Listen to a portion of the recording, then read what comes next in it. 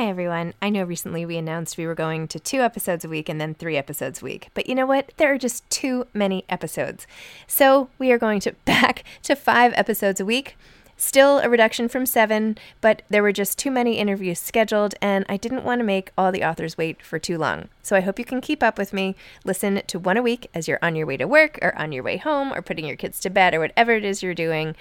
Moms Don't Have Time to Read Books, now 5 times a week. Hey, I'm Ryan Reynolds. Recently, I asked Mint Mobile's legal team if big wireless companies are allowed to raise prices due to inflation. They said yes. And then when I asked if raising prices technically violates those onerous 2-year contracts, they said, "What the f*** are you talking about, you insane Hollywood ass?" So to recap, we're cutting the price of Mint Unlimited from $30 a month to just $15 a month. Give it a try at mintmobile.com/switch. $45 up front for 3 months plus taxes and fees. Promo rate for new customers for limited time. Unlimited more than 40 gigabytes per month. Slows full terms at mintmobile.com. Hey there, it's Michelle Norris. I'm host of a podcast called Your Mama's Kitchen. When I travel, I'm usually looking for a way to find a taste of home when I'm not at home. And one of the things I love to do when I am at home is entertain. And Airbnb allows me to do that. When I was in California recently, I rented a house that had a great kitchen. And when we were sitting around the table, we're all thinking, we're in someone else's house. Someone could be in all of our homes as well. If you have a home, but you're not always at home, you have an Airbnb. Your home might be worth more than you think. Find out how much at airbnb.com/host. Planning for your next trip?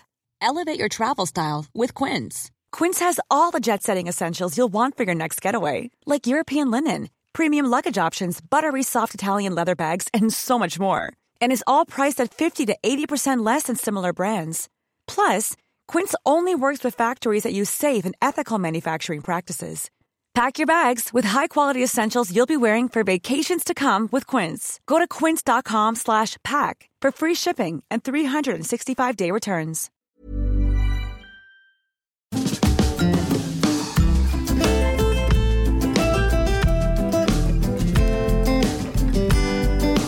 Hi, I'm Zibby Owens, and you're listening to the Webby-nominated podcast, Moms Don't Have Time to Read Books. This episode has been sponsored by Lauren Gabrielson, which is a women's wear brand that creates elevated essentials for the modern women's wardrobe. The collection is entirely designed and produced in Brooklyn, New York.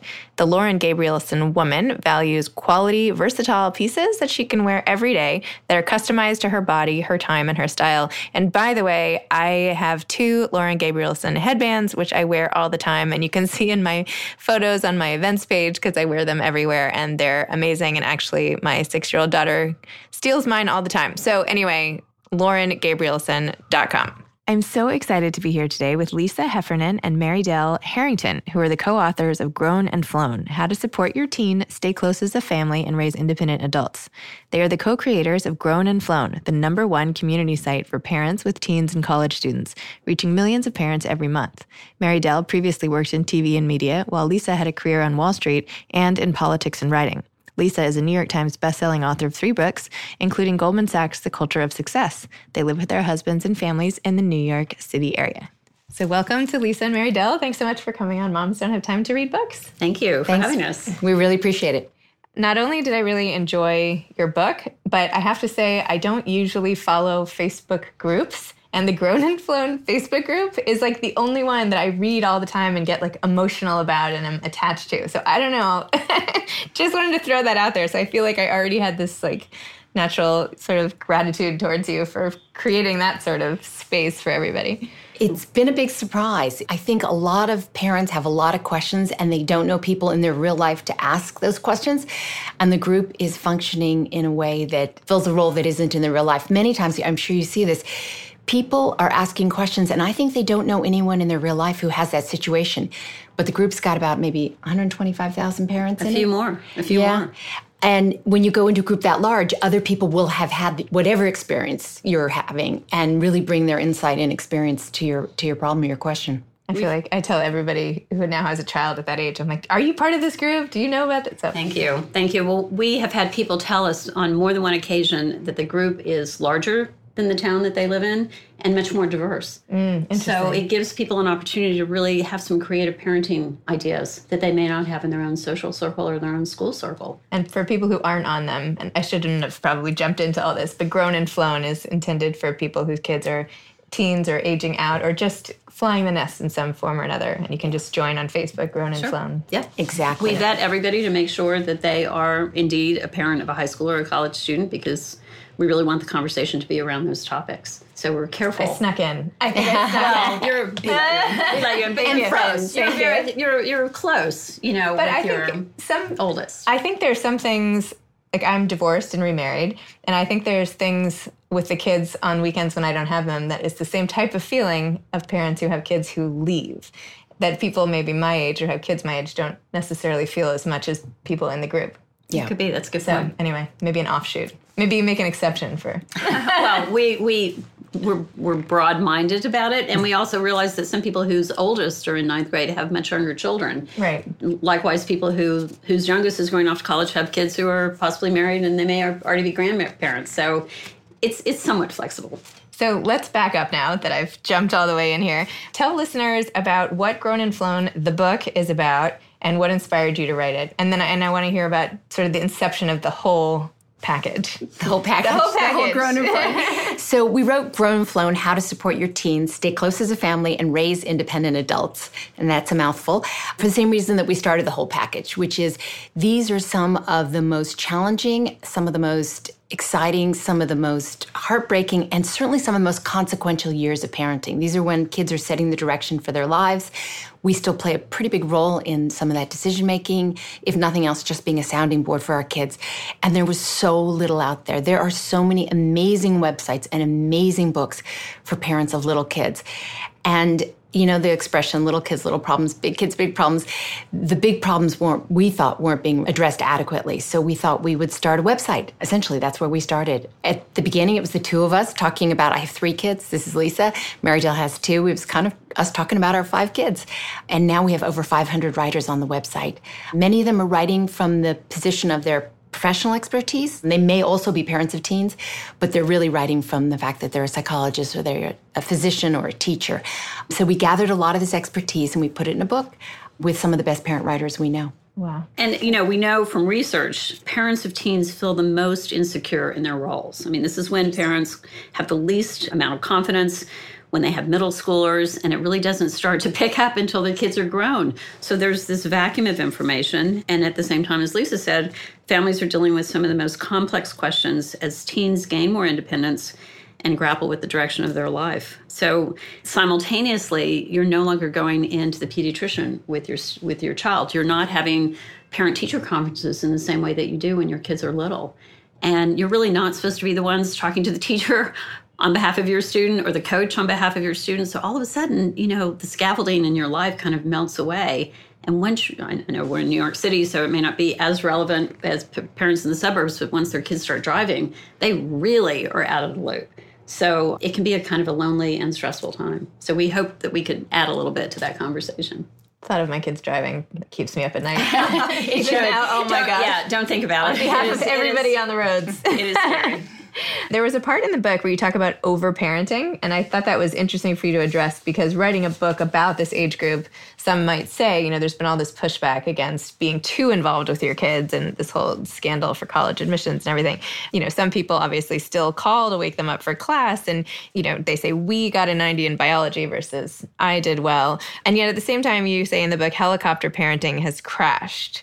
So has it really crashed? And how do you get people off of the helicopters? So a couple of thoughts here. One is we don't think that helicopter parenting was ever as popular as the press would have you believe. It makes a great story. It makes a great headline. I mean, but there isn't actually almost any data how common it is. Parents who are truly overparenting, parents who are truly intrusive in their kids' lives. So what's happened is parents and kids, teenagers and young adults, are much closer than they were a generation ago. We are much closer to our children than our parents were to us in terms of the amount of communication we have, in terms of what they want to talk to us about, the important things in their lives, their jobs, their aspirations, their romantic life. And maybe we conflated a little of that closeness with helicopter parenting. So first of all, there are some helicopter parents, and the argument to make to them is really that you're damaging your kid. And that's what the professionals said. The biggest thing that will get you pulled back, helicopter parents have the best of intentions. And if they know how much their behavior damages their kids and keeps them from reaching independence, that's the best argument against it. But most parents have grown concerned that they're a helicopter parent, and they're really not. They're just really close to their kid. So we talk in the book about a couple of things that maybe help parents. One is a rule of thumb, which is if you would do something for somebody else's kid, you should do it for your own kid. So if your kid were writing a college application, or if your kid were wanting to know about a career, I would proofread your kid's letter. I would look at their letter. I would look at their resume. I would make suggestions to them. I would take them to work with me for the day to show them what it was like. If I would do that for your kid, I should do it for my kid. So you're by and large not overstepping when you're doing something that you would do for a niece or a nephew or a friend's kid. The other thing is, what we're trying to do over these years is we're trying to go from the role of parent, the sort of all-powerful parent, to the role of mentor. And if you feel yourself moving towards that, if you feel that they're taking more and more control and you're moving more and more into that consultative role, you're probably doing it right. Yeah, I think and what I was going to add when Lisa was talking about the tendency now of parents to be much closer to their kids, that is the case in our two families. We noticed that. There's research that bears that out that we draw from. And one thing that we've tried to do throughout the book is to look at the best research we can find around things. And when you were talking about there not being any research to really substantiate the quantity of helicopter parenting out there, it may be a kind of an anecdotal thing. Yeah, and the research actually shows that it's both the new closeness between teenagers and young adults and their parents is both beneficial for the parents and for the kids. We are helping our kids by staying close to them. It's kind of the best thing in life. One of the things that you see written about a lot is if your kid can do it themselves, you shouldn't do it for them. And this one I think we disagree with, and we talk about in the book. My husband can do a lot of things I do for him. That's how you show people that you love them. That's what families do for each other. He can pick up his own dry cleaning, but sometimes I do that for him. So I think the same is true with our kids. If you make them their lunch and they're in high school, of course they can make their lunch, but then you let them sleep that extra 10 minutes. That's just showing families how you love each other. That isn't saying, I don't think you can make your lunch. It's saying, I can see how stressed you are and how tired you are. And this is this little bit of love I can show you by making you food and getting you out the door quicker. So we don't find that as a good criteria for helicopter parenting. And I think this comes into play in a very pronounced way during the college admissions season, because so many people will say, it's my kid's deal, they can own it. It is a terrifying thing to think about doing college admissions on your own, especially if you're a 17-year-old, when you don't really have perhaps the best organizational structure. Of course they don't. We struggle to have a good organizational system.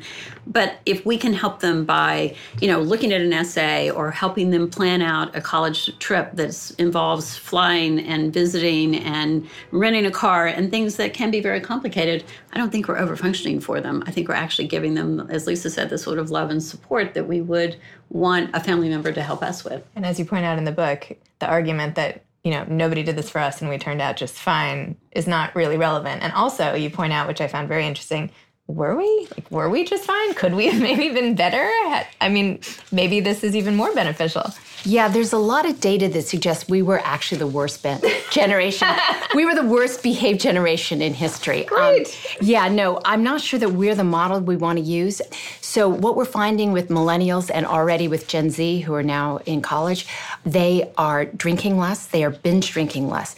They have fewer sexual partners. They are more responsible about using birth control. And when you put those two things together, there's a lot less unwanted pregnancy. Their drug use is by and large down, though marijuana use is about the same. They are a more open-minded and accepting generation, and they are getting educated in greater numbers than we did. So the notion that we were just fine is perhaps a faulty one. Yes, we got to adulthood. Yes, we're functioning adults. But to set an 18-year-old off on their own and say, you got this, the way we did, we'd call our parents once a week on the phone. When we had a problem, we would consult other 18-year-olds who knew no more than we did. Our kids now tend to turn to us. So if they have a romantic problem, they're as likely to talk to their parents now as they were to talk to a friend. Their parents have a lot more experience than they had and can be kind of a steadier force in their lives. So the notion that everything was fine and we should raise them the way we were raised, I think is pretty faulty. And you put really great tips in the book on how to help your kids through heartbreak, which I thought was so sweet too. I mean, you don't think about, at least I just don't think about how am I going to handle that. I feel like I'll just handle it, I guess. But you have like a a roadmap, and that's really helpful. And even just to anticipate it all coming. Obviously, you can think, yes, this will happen, but there it all is, laid out nicely and with steps to follow. So that's awesome. It's true. I mean, it is an inevitable thing. It's something we actually want for our kids. We want them to have relationships that perhaps aren't optimal for them, that they can learn from, but we want to let them know that we're sorry, that we see them so hurt. We want to tell them that we've been in their spot and know that this is excruciating. We can offer to do something for them, go on a walk, have a little retail therapy. That's always a good one for me and my daughter. Send them a care package if they're at college, or offer to come and get them, bring them home for the weekend. That could be something that could be really beneficial. Obviously, tell them you love them. And then later, after the pain has subsided and you think you can have this conversation with your teen or young adult, talk about maybe what takeaway they have from it. Is there something about that partner that just wasn't optimal? Is it something that they realize when they think about a future spouse or a future partner or a romantic relationship, something that's going to be important that they possess so they don't make the same mistake?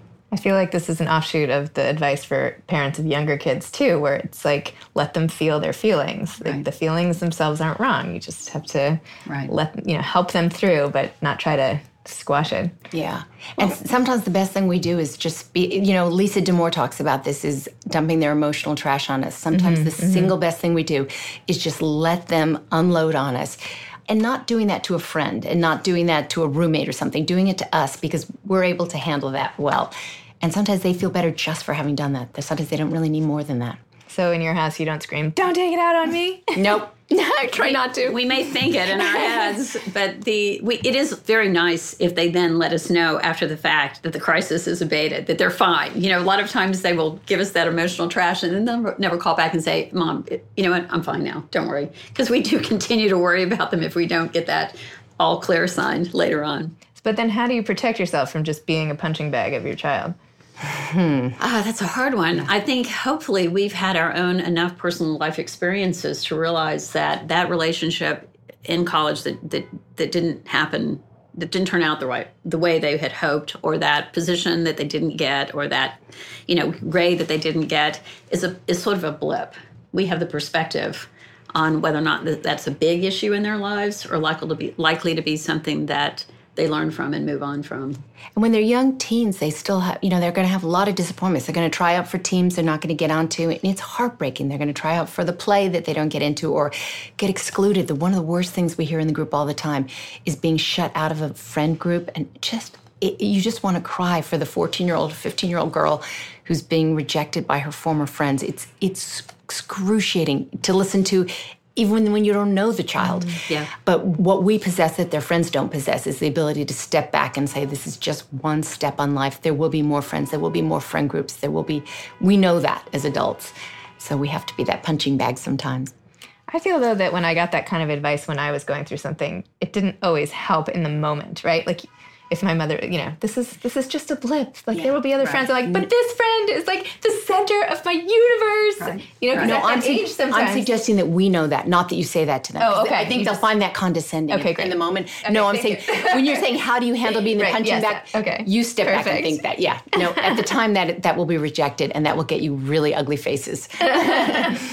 In addition to all the tips you have on so many things, you also have like the handbook on dropping your kid at college. In the middle of this book, you have expert advices. It does a lot of different amazing things for your target audience. You have tips on dropping kids at school, from what to pack to what to say. What are some of the most important things? The most important thing to remember is this is a really, really important moment in life. We have a professor of many years, he's Professor Emery, who wrote a piece, and it's in the book, about how this is one of the big days. This is like weddings and bar mitzvahs. These are days we remember. Many of us can remember being dropped by our own parents. So his point is, don't tell them not to mix darks and whites.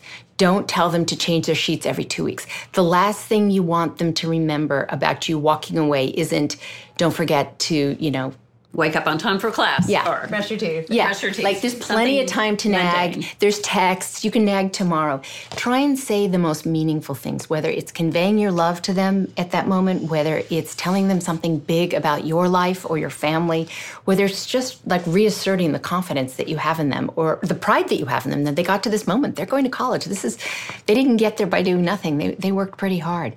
So on that day, try and think of something of consequence to say as opposed to either standing there sobbing, and I'm going to put my hand up on that one, or it's pretty common behavior, actually. Or saying something trivial that really doesn't capture the moment. The most important thing to do is actually the week or 2 weeks before you make that trip to the freshman dorm, sit down and write a letter where you can really get your thoughts together. As you know, it's much easier to come up with something more profound if you have a little bit of time and you have, your computer in front of you where you can edit and come up with just the right words. Leave that for them so that they have that to open after you've gone. It can be a real meaningful thing for both of you. One size fits all seemed like a good idea for clothes. Nice dress. It's a T-shirt.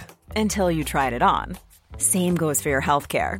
That's why United Healthcare offers a variety of flexible, budget-friendly coverage for medical, vision, dental, and more. So whether you're between jobs, coming off a parent's plan, or even missed open enrollment, you can find the plan that fits you best. Find out more about United Healthcare coverage at uh1.com. That's uh1.com.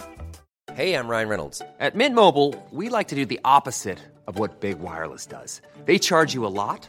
We charge you a little. So naturally, when they announced they'd be raising their prices due to inflation, we decided to deflate our prices due to not hating you. That's right. We're cutting the price of Mint Unlimited from $30 a month to just $15 a month. Give it a try at mintmobile.com/switch. $45 up front for 3 months plus taxes and fees. Promo rate for new customers for limited time. Unlimited more than 40 gigabytes per month. Slows full terms at mintmobile.com. Hey, it's Ryan Reynolds, and I'm here with Keith, co-star of my upcoming film, If, only in theaters May 17th. Do you want to tell people the big news? All right, I'll do it. Sign up now and you'll get unlimited for $15 a month and 6 months of Paramount Plus Essential Plan on us. mintmobile.com/switch. Upfront payment of $45 equivalent to $15 per month. Unlimited over 40 gigabytes per month. Face lower speeds. Videos at 480p. Active Mint customers by 531.24 get 6 months of Paramount Plus Essential Plan. Auto renews after 6 months. Offer ends May 31st, 2024. Separate Paramount Plus registration required. Terms and conditions apply if rated PG. I'm like getting emotional just thinking about this. As I told you, my son is leaving for boarding school, and I read your book, and I've been thinking in the back of my head, I should really be doing that letter. But I'm like, what do I want to say? And then I don't want to write anything that's going to make him more upset. Because he says sometimes when he sees a picture or something, it brings it all up if they're distracted. But anyway, it's been in the back of my head. And of course, I would love to have that myself, right? I'm sure we all would like to have something, a keepsake like that from our own parents. I texted my kids a lot of those things, and of course those are gone to the memory of man because they were texts, so that was foolish, right? That's the reason to write the letters, as our digital communication just disappears. I think to mitigate that sadness and that highly emotional moment, because it's emotional for them as well as for us, even if they do their best job of looking tough and wanting to be done with you, they're in many cases leaving every single person they know in life, their dogs, their families, their friends, their high school experiences, their experience of being a senior in high school, or, being sort of at the top of the social heap, moving into something that's much less certain as to what they're going to do. But I think knowing that you're going to see them and having a date in mind where we will be there for game day, we will be there for Parents Weekend, we will see you at Thanksgiving, gives you all kind of an opportunity to say, okay, we know we're going to be together, then we can kind of get to that point. So I've been seeing on Instagram a lot of friends I have with older kids who are, bereft, having dropped off kids. And it's the season still where people are kind of getting over that and transitioning to new formats. What do you have to say? Like, what advice would you give to those parents who are readjusting to life with a child gone? It's very different, obviously, when you come back home and you see that empty bedroom, it is a moment where you're thinking, how am I going to do this? But like I just said before, knowing that you're going to get together again is actually it was a very big thing for us. Our son played football, so we thought we would actually be seeing him the following weekend. So it wasn't really such a painful thing. Our daughter went to school a 7-hour drive away, and we weren't going to see her until Parents Weekend, which was 6 weeks away. But having that moment where I could focus on the positive in our future was actually beneficial to me. Yeah, the other thing is, don't beat yourself up. If you're feeling really sad, if you're finding it hard to walk into their bedroom, don't tell yourself, this is a good thing, what's wrong with me? There's nothing wrong with you. This is one of the people that you love most in this world, and they're not here. So why wouldn't you feel sad? I think we chastise ourselves a little and feel like somehow there's something weak or something wrong that we're feeling so sad, and we should actually let ourselves experience that. We find most parents feel better after a couple of weeks. distract yourself with your other kids, distract yourself with your spouse, distract yourself with your girlfriends, whatever helps you move on. People talk about hobbies. I don't find that necessarily a hobby replaces a person, but friendships and companionships and partners, they certainly can fill some of that void. Certainly joining our Facebook group where you can commiserate with 125,000 people, many of whom are feeling exactly like you are. It does make you feel a little bit better to read something where someone expresses exactly how you're feeling. And it's like, okay, I'm not the only one. Okay, that does make me feel better. So finding community, whatever that translates into your world, is really important. One of the things we've seen parents do that looks like so much fun, I wish I had done it actually, is they have care package parties after the kids have left. So everybody gets together with a bunch of the parents that you were senior moms together with. Everybody brings 10 of one item, let's say, and then they put packages together for the kids. So everybody puts one item in each box and write notes to the kids about, you got this is going to be great, I'm so excited for you, and share a glass of wine. And I was going to say, wine is usually part of the equation. Or coffee if it's morning. And then commiserate and remember that everyone else is feeling exactly the same way. Someone just put pictures up last night of having done one. Looks like a lot of fun. Yeah. They could combine that with a book party. Exactly. For your book. Yes. They could all read little snippets. And that is a great idea. So when I was getting used to my kids being away every other weekend, I had this big debate. Do I keep their doors open or closed when they weren't home? What do you think? Doors open or closed with the children who have left or away? And I'd go for the door open, only because I feel like it seems like it's so much of a void if it's shut. At least if there's light there, and it feels really good to go back home. And invariably, they have left coat hangers, bags of trash, stuff they decided not to take at the last minute. And it feels really good to go in, strip the bed, clean everything up, get it all nice and neat. Because one thing that doesn't generally exist with a teenager is a tidy bedroom. So if you can create a tidy space in there, there's this little tiny bit of gratification that comes with that. So I go for the open door. I closed the door because I couldn't even look. So I think you could do it either way. I did not handle my children leaving well. It was really painful, and I literally couldn't look in their bedrooms for a while. So there you go. So take your choice. Exactly. Tell me a little more about the process of writing this book. How did you two, I know you two collaborated obviously on the Facebook group, but in terms of writing this book, how did you actually do it, and how did you collaborate? How did you find doing it? I know you've written on your own and with other people and with Mary Dale. Tell me about the whole process. It was really fun doing this because we, over the years, had, as I said, published about 500 different writers. So we had amazing people to go to and ask for pieces for the book. Experts, professors, teachers, high school teachers, doctors, psychiatrists, psychologists. There's all sorts of people in the book. So first we just thought of all the people we thought were best and could write the best pieces for us and kind of outline the book that way. The book is not really chronological, it's topical. So it's about love and family, and there's, a section about health and mental health and happiness. And so it doesn't really walk you through per se from, let's say, from 9th grade through college. Right.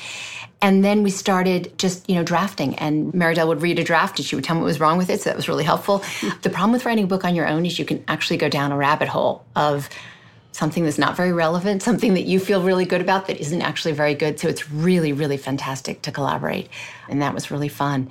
Well, Lisa and I also started our website almost 8 years ago. Yeah. So we have had how many like 2,000, 2,500 blog posts that we have either written or in most cases now read and edited and worked on together. Yeah. So we have a well-grooved sort of system of collaborating. We divide and conquer in what we do with Grown and Flown, but then we work together in a collaborative way. So we sort of have figured it out long before the book project came about. Are there tips to working with friends or tips in general of how to balance the sort of work-wife relationship that you two have? Check your ego at the door. Like, Mary Dale is the easiest person you have ever worked with in your life because she's able to bring her mind to it without, letting a person's ego get in the way. That's the hardest thing to work with when people find it hard to have their words cut.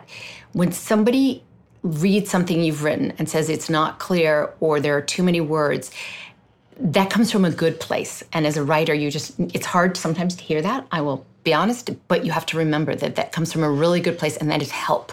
This is not criticism, this is help. And so working with somebody, if you can just keep reminding yourself this is not criticism, this is help, it's really, really useful. I think Lisa and I also had a working relationship as school volunteers together before we started Grown and Flown. So every other Tuesday, we worked at our kids' school snack bar. We would talk the entire time. We would drink coffee. We would turn around when we had a long line of kids who were waiting on us to finish our story so that we could give them their Snapple and their bagel. And so we developed a working relationship that really, I think, was the foundation for launching it. We knew that we enjoyed spending time together, and that was huge. I don't think you would just pick somebody out of the blue that you'd never really worked with to be your writing partner or your business partner. I think the other real key thing for us is that we have very patient husbands. So they know that we spend a lot of time together building this business and working on the book and working on all the other Grown and Flown projects that we've got going on. And they're really wonderful and supportive. So that's been huge. That's always a good thing. It's always a good thing. Always a good everything. Did you consider other formats for the book? I thought maybe this would be an anthology of essays about, similar to like the posts and the group. Did you think about an anthology, or did you think about it? Was this the go-to format from the beginning? This is what the publisher wanted. Yeah, so it was, yeah. They wanted a book that very much mirrored the site. Did they come to you? Yes, they did actually. Nice. This is my fourth book, and so I know that that's not at all typical. I've gone through the process of, the proposals and hoping that someone will pick up your proposal. So it very much mirrors the site, and we're hoping that we pick pieces that we think people will read and reread. We hope it's more of a handbook in some ways. Mm-hmm. We were going for, with the what to expect, what you're expecting kind of thing, where you dip into it and then set it down and then dip into it again, because kids don't go through the milestones the way we do in pregnancy and early childhood. They go through things at very, very different times. So we're hoping that the book is useful over a very long period of time for parents. And certainly the chapters on mental health and happiness are really relevant for a middle school kid as well as a young adult. There are elements there that are applicable. Do you have plans for more books or more extensions of this brand in any way? Well, the site keeps growing and the community keeps growing. It's grown much faster and larger than we expected. So we don't have concrete plans, but yeah, we're going to continue to expand it. There isn't a lot we started the conversation. There just isn't a lot for parents in this age group. And we've reached a parent, like such as yourself, people who had their kids in the 21st century and have always looked for online resources for raising their kids. If you had your kids in the 90s, you might have looked for books, you might have talked to friends and your own mother more. People who had their kids in the 21st century have always sought out online resources from baby center on. And so we're finding that those are the people who are finding us now. I think the other thing, too, is, so we have the book, we have the Facebook group, but our website has a pipeline that is always full of writers, some of who are prolific and write for us frequently. Others are brand new that are new to us, and we love the combination. So we're publishing 2 or 3 original blog posts every single day. So that's continuing on. We have the book, but the website is very active with new writing all the time. But I feel like you should license it and do, college care package kits, or you could make it a whole thing, Well, we have trademarked our name. Okay. So Grown and Flown is a common term in England, but becoming more common here to just express this whole stage of your children departing. But you never know. You never know. All right. Look for more Grown and Flown projects. Looking back, is there anything you wish you had done or said before your kids left? I had a great time with college visits. My kids did not have nearly as much fun on them as I did, but it made me regret that I had not done more one-on-one trips with them. Sometimes life is just so busy and you want to take family trips. So you obviously don't want to exclude one child or the other, but to be able to go away one-on-one with my son in particular gave us a chance to really talk and work together as a team. He would pick out the music that we would listen to, or I would find the hotels, and he would come up with things we should do, while we're visiting those towns. And we just didn't have that kind of opportunity to sort of do a fun project together. Especially in high school, there's so much stress and so much busyness and get this done and deadlines and college application thing. It just wears you out. So being able to go and travel together one-on-one is really something that I wish I would have done. I have to echo Mary Dell saying that. I wish I had spent more time one-on-one with each of my kids, either traveling or just, going out to dinner with one of them rather than, Right. always lumping. It doesn't have to be a big trip. Yeah, no, my kids are close in age and they just were lumped together from day one, and I wish I had done that. There's 2 other things, I think. One is I wish I had brought less of my own baggage into their adolescence. So I was so worried about them doing what I did or not doing what I didn't do that I brought really a lot of my own experience to their adolescence. They are not me. The times were different. They're different people. They're not even the same. I have boys. They're not even the same gender as I am. And I wish I had brought less of my past and let go of my past more in raising them. And I guess the last one is, I wish I had worried less and trusted us all more. I worried so much, and I worried about outcomes that we would have been able to handle. My kids are good kids, and my husband was there and a wonderful father. Yet I worried, that this wouldn't happen or that wouldn't happen, none of which are major consequential things. And I would have made all of our lives a lot easier if I had just worried a lot less. That worry thing is really hard not to do. Yeah. It just is really... I used to tell them I'm paid to worry. When they said, Mom, stop worrying, I was like, no, I'm paid to worry. But you know what? It would have made everybody's lives a lot easier without that. That's absolutely the case. Wow. Do you have any advice to aspiring authors? This is a great time to be an aspiring author. Over the last decade, the sort of gatekeepers that always stood between you and getting published have become less and less important. So I think to become an aspiring author, meet lots of people, as many people as you can, reach out to people online. Everybody wants to help everybody. We love to publish people who've never been published before. And there are people who's exciting. It's really exciting. And there are people whose writing careers have started by just reaching out to us and sending us something wonderful. And they've ended up on national television, and it's been great. It's been great to see. Yeah, and they've ended up with all sorts of wonderful progression to their career. So don't be at all shy about reaching out to people. Don't ever feel like you're imposing or you're getting in the way. People love to hear from aspiring authors. I think that would be one of the most important things. I think that's true. I think the barrier to entry is low to create a blog. Yeah. The hardest thing for us was to pick our name. That took us months. Yeah. But then finally, your son was going back to college, and he said, okay, it's now or when I'm home for spring break. I will help you get the domain name. I'll help you get going. But you just have to decide. But it took him very little time. Yeah. So once you decide that you want to write, definitely create a blog, pick a name, get going on it, experiment, push all the buttons, see what you can do and what you can learn on your own. And that's just, don't be afraid of social media. Explore Instagram, Facebook, whatever works for you. I would say the last thing is engage and listen to your audience. The advantage we have now over people had 10 years ago is you can get a lot of really instant feedback about whether your tone and your voice matters, whether what you're saying matters, whether it's compelling to people. And you didn't really have that opportunity for so long. Your readers will tell you a lot. Your readers will give you a lot of really, really useful and incredible guidance. If you've got a voice and you've got something that people want to say, you will be successful now. I mean, I feel like there are so many avenues now. If you're finding that your readers are reacting positively and they want to hear from you, keep pushing because you will be successful. Great. Well, thank you so much for all this advice, for your great book, for the community you've created, and for helping so many people. Thank you. Thank you for having us. Of course. Thanks again to my sponsor, Lauren Gabrielson, the women's wear brand that creates elevated essentials for the modern women's wardrobe, laurengabrielson.com. Thanks for listening to Moms Don't Have Time to Read Books. You can follow me on Instagram at Moms Don't Have Time to Read Books. Thanks so much to Steve and Ryan at Texture Sound for the sound editing. And thank you to Morning Moon Productions for providing this fantastic intro and outro music. Thanks for listening. You could always email me at zibby@zibbyowens.com.